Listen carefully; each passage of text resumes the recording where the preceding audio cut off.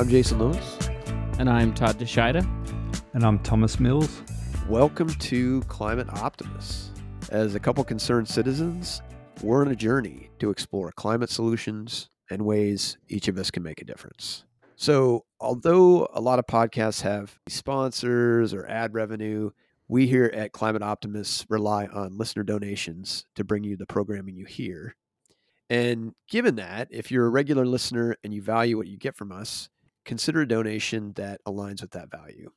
All you have to do is head over to our website, climateoptimist.co, and click the donate button. And, the reality is even a $5 a month donation goes a long way for us in terms of delivering, the content that we bring.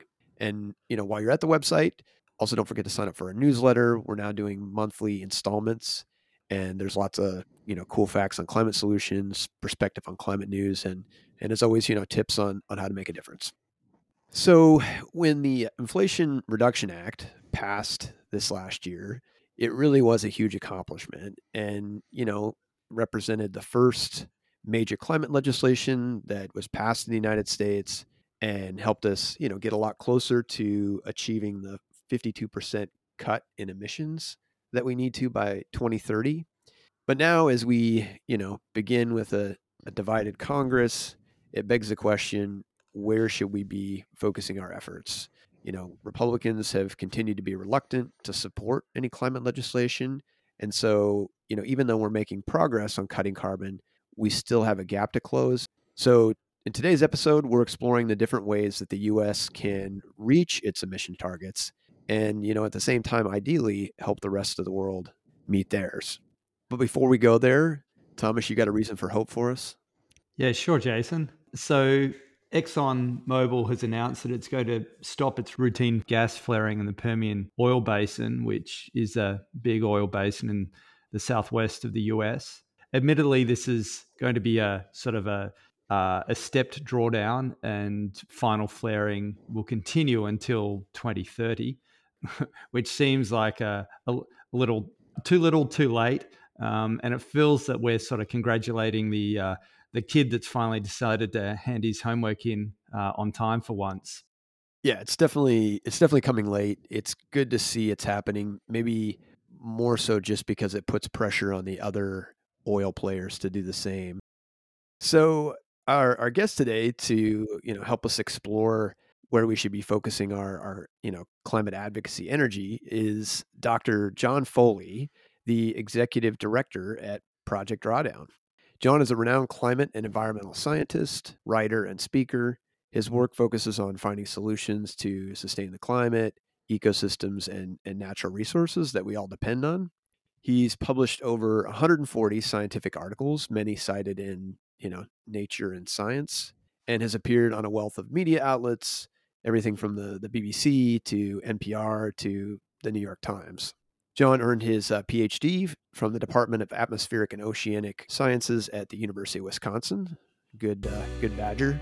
In his spare time, he enjoys nature photography, hiking, kayaking, and exploring new places, all the good things that the outdoors have to offer. And we're stoked to have him on the program today.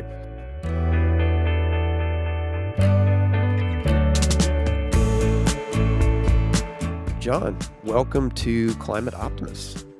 Thanks, Jason. Thanks for having me here today. It's really a pleasure to be here. Well, let's start you off with a basic question. When it comes to efforts to address climate change, what makes you hopeful? Oh gosh, that's a great question because there's so much negative news out there about climate change, and all of that's real. There are definitely mounting problems of global temperatures continuing to rise, more destabilized weather patterns, more impacts, more kind of dragging our heels on climate change. So there's plenty on the bad news side of the ledger. But the thing that we often miss in our media conversations all too often is that there's actually a lot of good news too. One whole thread of good news is the technologies that we need to address climate change are largely here now. Most of the things we need to do to address climate change are available today. And most of them are getting more cost effective and more viable all the time. So we have a lot of solutions. They're abundant. Most of them work, and most of them make us money if we use them wisely. And they can solve other problems while we're at it. So that's the good news. And what makes me hopeful about that, on top of just the changes in technology and markets and the economics of this, is we're finally shifting the conversation away from debating whether climate change is real to now Right. debating how we're going to solve it. That's good. And I've been working on climate change for 30 years, and I've actually never been more hopeful about the problem than now. Because not only, again, are we getting more solutions every day and more energy around them, so to speak, the other good news is that there are underlying trends that are actually moving in the right direction. A lot of things that we could talk about more of this later, but about 30 to 40 countries in the world, including the United States, have been cutting their emissions pretty dramatically over the last decade or two. And other countries are joining with us. So we're starting to see a little bit of movement in the right direction. And maybe we're just beginning to steer the Titanic away from the iceberg. Maybe not completely, but we're not going to hit it dead on anymore. And so Right. the worst of the worst case scenarios seem to be out the window. But now, how quickly can we turn things into a better direction is really the question. Well, it's good to hear, and I think your point about the dialogue shifting is a good one, right? That we're focused on the productive stuff now, and a debate of the solutions is a lot better about whether the problem exists in the first place. Admittedly, the debates about which solution's the right one can get a little fraught and a little nasty sometimes, and that's silly. But at least we're focusing on the right things. Now, it's admittedly 20 to 30 years later than I would have liked it. But we're here now, and we didn't avoid all the problems of climate change, but we can still avoid the worst of it. I'm a glasses half full kind of guy, and I think there's a glass half full here, and we might have the opportunity to fill it up a little more if we put our minds to it. I like the analogy. Well, let's turn to Project Drawdown and your work there. Wondering if you just can kind of explain what the organization does and kind of how you found your way into your current role. Yeah. Well, thanks for asking about that. Yeah, Project Drawdown is it's a nonprofit. We're based in the United States. We're about 20 to 30 people, mostly scientists and communicators and analysts and folks like that. And we have a single purpose. Our purpose is to be a resource to the world on climate solutions. Because now that we're talking about solutions, we're debating them, we're arguing about them, we're trying to get money for this one or that one, we're trying to get bills passed, we're trying to get companies to do stuff. Somebody needs to be kind of the traffic cop or the consumer reports, maybe. Somebody needs to be the honest broker about climate solutions. That is, which are truly viable and effective solutions? How big could that Right. solution be? How much is that solution really going to cost? And how long will it take before it's real? We've done a lot of work of building what we call now a solutions library for climate solutions. If you go to our website, drawdown.org, you'll find a huge, about 100 different solutions worth of library of climate solutions, where we've investigated very, very deeply what we think are the most viable, effective, and promising solutions to climate change that are out there. So I'm really, really proud to work for Project Drawdown, and I've been with the organization about 4 years.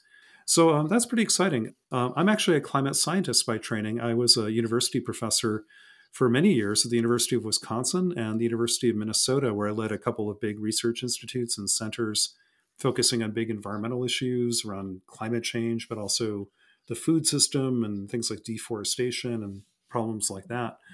And then for a few years, I was the head of something called the California Academy of Sciences, which is the big science museum in San Francisco.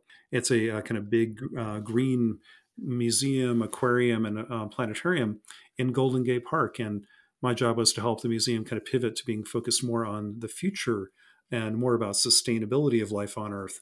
And that was really exciting. And now for the last few years, I've been at Project Drawdown, taking what was a really cool book project and morphing it into a standing nonprofit to act as a resource to the world around climate solutions. Yeah, and I'll say as somebody who's been to your library, it is pretty fantastic, and recommend folks go and check it out because there is if you want to geek out on climate solutions, there's ample there to do so. Well, one thing I'm really proud of is we also provide a lot of educational resources too. Like one suite of resources I really like is something we did called Climate Solutions 101, which is a kind of a mini course, like a master class, if you will, on climate solutions science.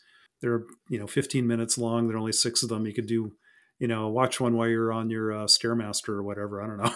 And so, So we're hoping those will be helpful to the world too. We've had about 100,000 people go through that course already, and I would love to have some more. Well, we'll definitely link it with this episode on our website. Well, let's pivot to kind of our main topic. Start with kind of the question of, how much is the Inflation Reduction Act, which folks were rightly excited about, how much is it projected to lower U.S. emissions by 2030?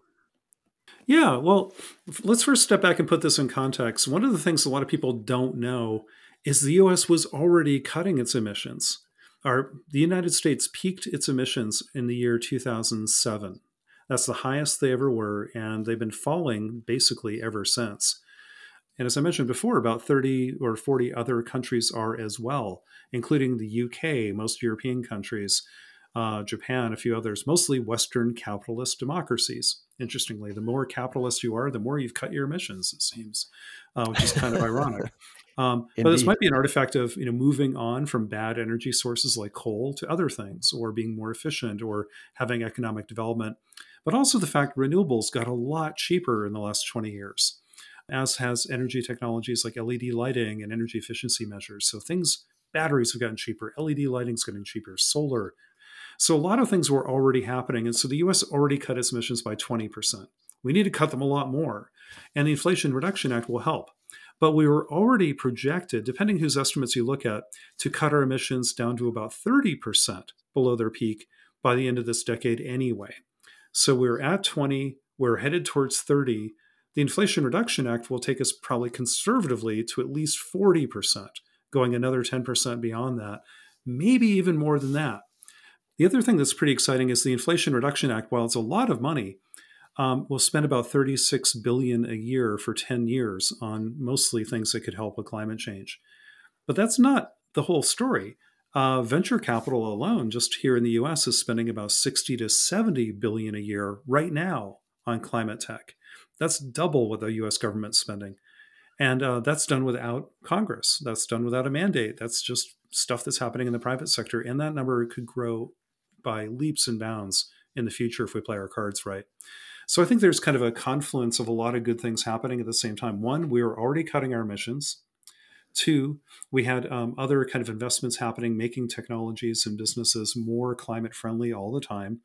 Now the government's stepping in and putting their chips on the table, which is really helpful, especially a lot of the ways the IRA is working. And that might further even more private investment and more change. And so I'm starting to see maybe the potential for a little bit of snowballing here. And Right. that could be really exciting.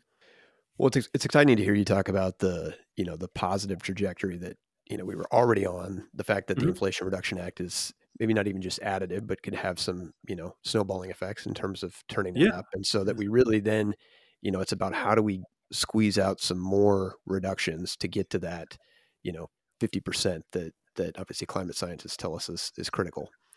So I guess with that forward look in mind, what climate solutions do you see as sort of the best opportunities to kind of close that gap? Well, absolutely. If you look at where the Inflation Reduction Act is putting its money, I'm impressed by some things very, very much, and others not so much. That could be a lot better. And so I'll just say those are opportunities to do even better later. But right now, it's focused very heavily on renewable electricity, the electricity sector being about a third of U.S. emissions. There's also incentives to do interesting things around energy storage, which we do have to solve some of this to make the grids more reliable, more flexible, and easier to accommodate growing renewables. That's excellent. All good stuff. I'm also impressed by the IRA's focus on things like heating and cooling, like heat pumps as a drop-in replacement for furnaces and air conditioners. So you don't even need natural gas anymore. You can run entire buildings off of renewable power from heating in the winter and then cooling in the summer with the same device. Heat pumps are magical. They're wonderful, amazing things. And finally, Americans are discovering them. This is great. And now we're getting tax rebates for this. Electric vehicles, too, will take off. It's interesting in other countries that are ahead of us, especially Norway, which is leading the world in electric vehicle sales. Once countries hit about 5% of vehicle sales being electric, or at least plug-in hybrid electric, something kind of changes where you start to see more and more electric vehicles everywhere. You hit kind of an inflection point, a tipping point. Got a ways to get there, but the US will be hitting that pretty soon, and that could be very exciting as well. But we definitely need more work on charging infrastructure. We need a hell of a lot more electric vehicles. The area where I think the Inflation Reduction Act, though, kind of blows it is in agriculture. They're doing very little there. And that's about 10% of the US emissions. Globally, agriculture and land use is more like 25% of our emissions. But in the US, we copped out. We kind of gave in to the special interest around agriculture. We didn't talk about the fundamentals, which is, we eat too much beef. And Yeah. almost all of that beef is bad for the environment. Very little of this is truly like regenerative beef, much less than 1%. And so 99 plus something percent of our beef is a huge methane and greenhouse gas emitter. And we also waste about 30 to 40% of all the US food supply. These are the two big levers to address emissions in agriculture are changing our diets and reducing food waste. Not one word about that stuff in the IRA. Instead, we give credits, voluntary credits to farmers to maybe farm more kind of carbon farming techniques that could put carbon back in the soil, which is great. Right. We love that stuff at Project Drawdown, but that's a secondary solution. First, you cut your emissions. Second, you put it, you clean up the emissions you already put out there. It's like if your bathtub's overflowing, the first thing you do is you turn off the spigot, then you go find a mop. So I'm not that impressed with that as a single kind of approach. We need to do a lot better in agriculture. I think we also need to do better in industrial emissions. We also need to focus U.S. power beyond our borders. This is remember we were calling this originally something like a Green New Deal. Well, that was never going to fly, but something called an Inflation Reduction Act did finally. But what we really also need is kind of a green Marshall Plan, because the U.S. is only about 11% of the world's emissions today and falling. That's really interesting. And yet our economic and cultural and technological influence, especially in our political influence, extends far beyond the 11% of our emissions. So yes, we should take care of our own emissions, but what can we do to export American ingenuity, know-how, and technologies to countries that still emit a lot of carbon? The ones that are projected to emit even more, like India. And finally, the thing I like about the Inflation Reduction Act is, well, it passed. It didn't cost Democrats any votes. In fact, it might have helped them with this a little bit because it was put in kitchen table terms. It wasn't abstract. It wasn't about saving polar bears. Environmentalists have to remember that only 2% of Americans list the environment as a top issue facing the country. And so I'm pretty excited about the reframing too, to let's be grounded and remind ourselves environmentalists are a very poor sample of what Americans think. And when you meet people where they are, as opposed to where you want them to be, somehow it works better. And so I like that the framing of the Inflation Reduction Act also taught us as a community maybe how to get stuff done in Washington for the first time in 30 years, is talk about kitchen table issues that everybody can get behind. And it worked. So without, obviously, there's a lot of complexities associated with policy, but thinking about the buckets you talked about where we still have a lot of opportunity, agriculture, industry, and then, helping put in place policies that help our, neighbors reduce their emissions. Mm-hmm. What might that look like? In other words, are there specific things that, we should be pushing our elected officials to embrace in this, latest Congress? Do we, push for stuff at a state level? What sort of things, help us realize those emission reductions that you're talking about? Well, I'm not a politician, but I think, anybody who reads a paper or a website these days knows the next Congress is going to get absolutely nothing done. And that's by design. So the House is going to spend its time investigating Biden and trying to, hurt him politically before he runs for office and all this kind of nonsense. We're back to this BS of nobody's going to get anything done because we're too busy getting people reelected or not elected, instead of doing the job they were sent to Washington to do, which is actually govern. So politics is going to fail us for the next 2 years. I can't see any really constructive legislative action now for the next biennium. But the Biden administration could do a number of things without Congress right now. The power of the purse. The Pentagon is still the single biggest procurer of resources in the world. So, through procurement, what the government buys itself is a very powerful economic signal and can help kind of incentivize new technologies, new solutions, new things. Improving standards, improving kind of the rules and regulations the White House can do without congressional approval all helps a lot. Obama was a master of this too. This is how he got a lot of things done with a very hostile Congress on climate issues. Biden can, pull from that playbook and get a lot of things done through earmarks, through budget lines, through procurement, through rules and regulations, and so on, and sometimes by executive order. But certainly in diplomacy, we have to be smarter than this. We can't just. I never understood why we use the UN to try to do climate work, because it's trying to get 200 unruly countries to agree, and if any one of them doesn't, then the whole deal's off, right? Totally. That isn't going to get us the progress we need fast enough. So what can we do with a couple of countries? For example, on deforestation. Deforestation today emits more greenhouse gases than the entire United States. It's about 12% of global emissions. The US is 11. Well, guess what? Brazil and Indonesia emit about half of that. Just two countries, most of that for beef, for animal feed, and for palm oil. So let's focus on those things. How do we exert diplomatic pressure or help Lula, the new president of Brazil, kind of stop deforestation in Brazil? What can we do to incentivize better relationships with Brazil if they stop deforestation, or tell them if they don't, they're not going to get the trade rules they want with the U.S. Or let's not work with 200 countries. Let's focus on a couple where we can move the needle. What are the 80-20 rules in diplomacy to get climate action? How can we do that on refrigerants? How can we do that on methane? Let's get really granular and really strategic. Can we get a deal on methane with China and Saudi Arabia and a couple other countries that maybe want something from us?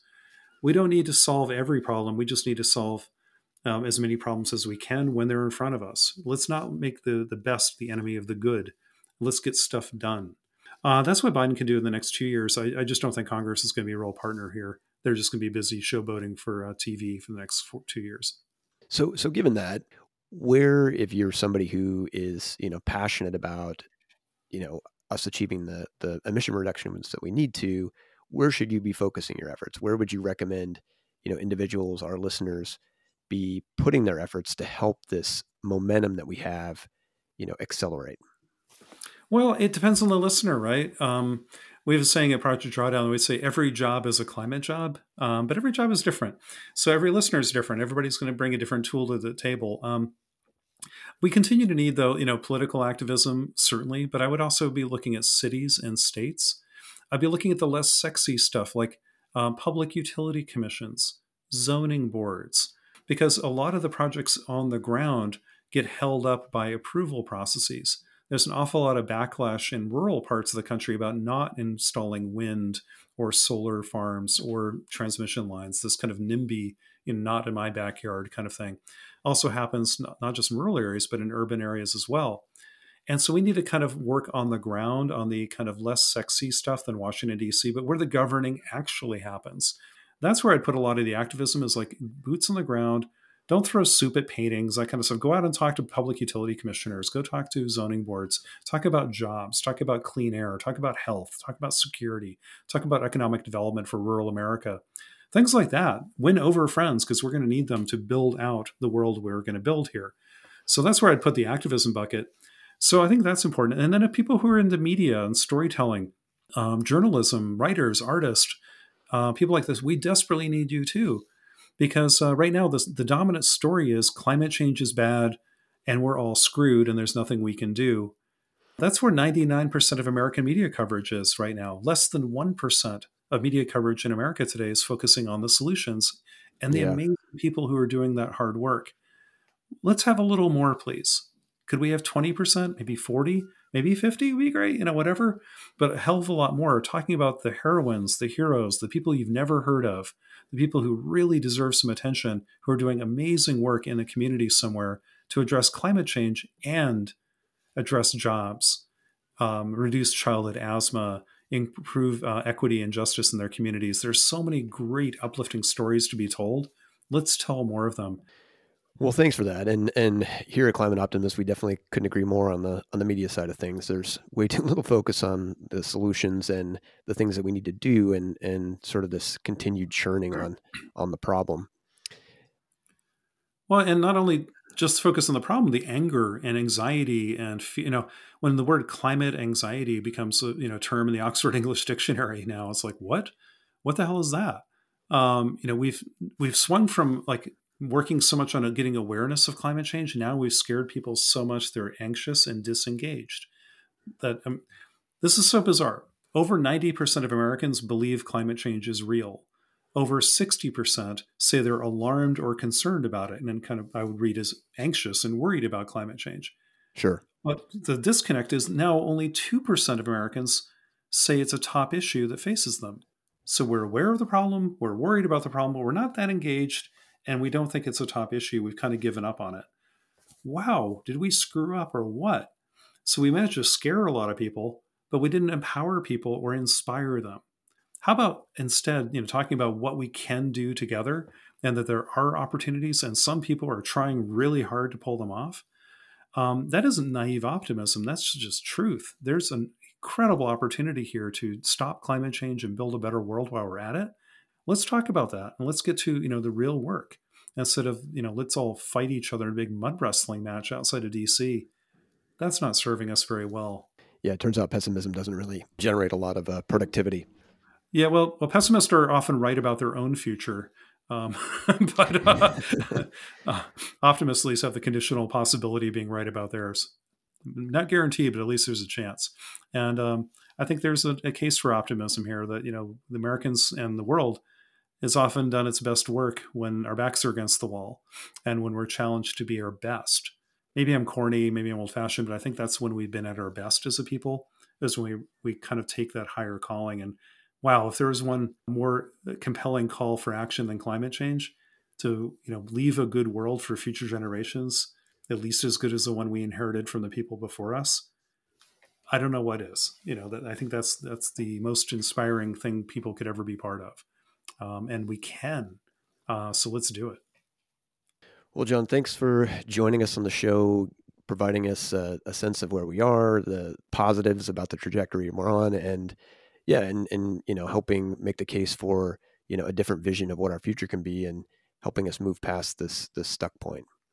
Well, great. Well, thanks, Jason, and thank you for your show, and thanks for having me on today, and also keeping up the good work of amplifying this notion that hey, there's some things to be hopeful and optimistic about out there in all the gloom, and the world has always been in that balance between what was it, the worst of times and the best of times, according to Dickens. We always lived in that world. So let's try to make it better and emphasize what's going well and how we can make that accelerate and go even better into the future. So thanks for having me.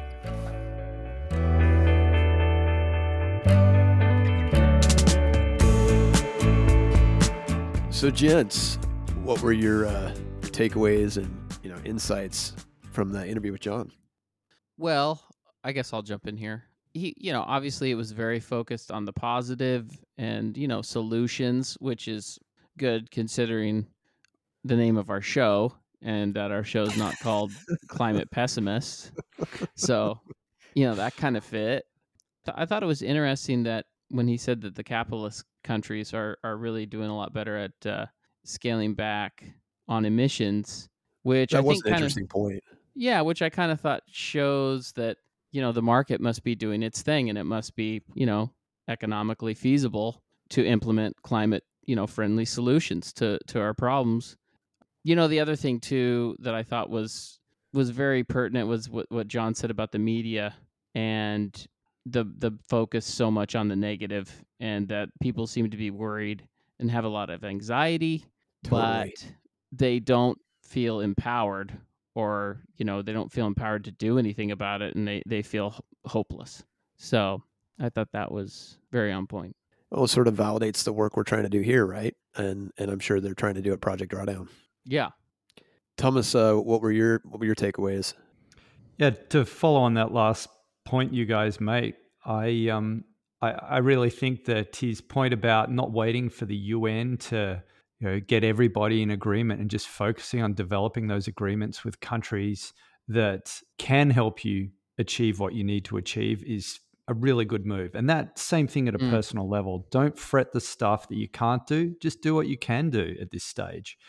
And I've been watching these border adjustment mechanisms be developed over the last couple of decades now. And I think as a good news story, it looks like the European Union have finally agreed on a border adjustment mechanism for goods imported into the EU. And I think that's just a fantastic start. And they've gone after some of the highest emitting imports first and foremost, such as cement, steel, aluminium, electricity, and hydrogen, because the bulk of the hydrogen produced globally is still made using fossil fuels.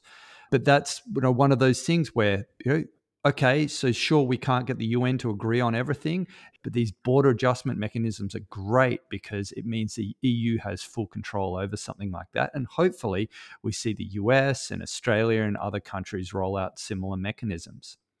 But I also am in agreement with him that not all carbon offsets in the ag sector are created equally. And I do question the permanency of some of these carbon offsets, and the fact that here we are like paying farmers to do carbon offsets and things, but at the same time we've left that spigot on full bore and we're still sucking those fossil fuels out of the ground as fast as we can go. That needs to come to an end. It's like the situation here in Australia where the government's running around saying, oh, we've got all these like climate targets and they're really aggressive, and that's great, but they just approved the Barra fertilizer plant in Western Australia that makes urea fertilizer out of fossil fuels that could be extracted from the air, the nitrogen extracted from the air, utilizing plants that are in existence already if we just changed our farming processes a little. So it's a bit disappointing, but at the same time, I think it's something that if we can keep bringing this to the attention of the public, that hopefully things will get done about it. And better still, put a price on carbon, because all of a sudden nobody would be buying urea fertilizer anymore. Yeah, I'm with you on putting a price on carbon. I mean, it's the easiest way to sort of pass it through the economy. And yeah, I mean, we're going to have to do some offsetting of emissions to bring us back down to safe levels of CO2, but we need to reduce first. It's reduce first, then offset. It's not offset to buy time. So yeah, completely agree with you there. And, I thought John did a nice job of kind of highlighting different areas that we can focus in, given the fact that we have this divided Congress. And, the beauty is there's stuff that at a state level that can be done. We could be ramping up electric vehicle incentives. Some states have some great ones that are in place, but there's a lot of states that don't. Utah, for instance, has an incentive in place for heavy duty trucks, but they don't have anything in place for light passenger vehicles. So you add the light passenger vehicle piece, that's making a big difference. And, I liked his point about partnerships, and, there's the Biden administration coming out of the last climate conference in November was touting a partnership agreement they made kind of with Egypt, where they're helping Egypt develop 10 gigawatts of renewable energy, which is say that's a lot, while decommissioning about 5 gigawatts of natural gas. And I don't know if you guys have other thoughts on sort of specific examples of things that could be done, in hopefully in 2023 or, 2024. Well, we already talked about this a little bit, but one of the things that the administration could do would be to, require all vehicles sold after 2035 to be zero emission. Some states are already doing this. California has done it. Oregon, Biden has ordered this for the federal government to happen by 2027. Interestingly enough, I don't know if you guys heard about Wyoming. So they have actually gone the other direction. Yeah. And they're putting a measure in place to basically ban the sale of electric vehicles by 2035 or 2030. Yeah, 2035. Saying the move will help safeguard the oil and gas industries. So I think they're obviously trying to send a message here. That they're going to go down swinging? Yeah, the last clause of the bill instructs Wyoming's Secretary of State to send a copy of the bill to the California governor, who has backed his state's ban on gas-powered vehicles throughout his governorship. I can just see how that goes when a staffer lays that on the governor's desk of California, and they said, "Sir, Wyoming told us to send this to you," and he'd be like, "Who?" And they're like, "Wyoming, sir," and he's like, "Oh, well, good for them." And they're like, "Yeah, about 64 people live there." It's very sort of cynical. I mean, it's the stuff that John was talking about, the wasted energy. Well, and I think somebody already mentioned too about creating a low carbon product standard for cement and steel. Biden has an executive order in place for federal agencies to buy low carbon building materials and achieve net zero federal procurement by 2045. But there's talk of, making that mandatory for across the board. So basically accelerating that transition, to low carbon steel, low carbon cement, given that those are both, heavy carbon intensive sectors. But there's obviously some things that Biden, the administration, could do unilaterally. Yeah, it reminds me a bit of the situation we had in the Trump era, hopefully the one and only Trump era, and where it sort of forced the states to, instead of sitting back and waiting for the federal government to roll out investment tax credits and renewable energy standards and so forth, that the emphasis came upon the states finally that, look, we need to get off our butts and we need to make it happen because it's not going to happen at a federal level anymore. So I think we're going to be pivoting back towards that again. And hopefully now that the technology has advanced another 4 years or so since then, there are even more opportunities that go above and beyond what we were looking at in terms of just renewable energy generation. And now we might be looking at standards regarding battery integration into the grid, or a certain number of fleet vehicles need to be electric by X date, or whatever it might be. So there's a lot that can be done at a state level without having to rely on the federal government. Yeah, indeed. I mean, I think that's the beauty of it. I suppose the list gets so long it could be overwhelming, but I think the positive in that, and John talked about this too, is just that there are a lot of levers we can pull. Speaking of what people can do, though, and I know you mentioned this when you were in the interview with John, but go check out that Project Drawdown site. It's really cool. There's a lot of information on there. If you're looking to educate yourself, and the way it has everything laid out is really awesome. And when I hear Project Drawdown, the whistle in Good, Bad, and the Ugly, goes off in my head. It's like like draw down, draw. I mean, I just appreciate that you're willing to keep us surprised at what's going on in your head.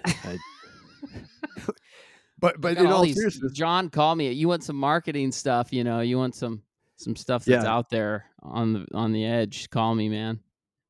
That's a good segue, though. It's like you knew what I was going to highlight for what can we do this week. And we have two options that we wanted to call out, and there are obviously more, but the two for this week, first is, as Todd already pitched, head over to Project Drawdown's website and give yourself an opportunity to kind of geek out. If you're somebody who wants to really dig into the details, they've got that in spades. There's another cool area where you can called the Drawdown Neighborhood, where they highlight, climate heroes from different places across the country talking about the things that they're doing. So a lot of great video content and otherwise over on the website. We'll put links obviously with the show notes here, but really just Google Project Drawdown.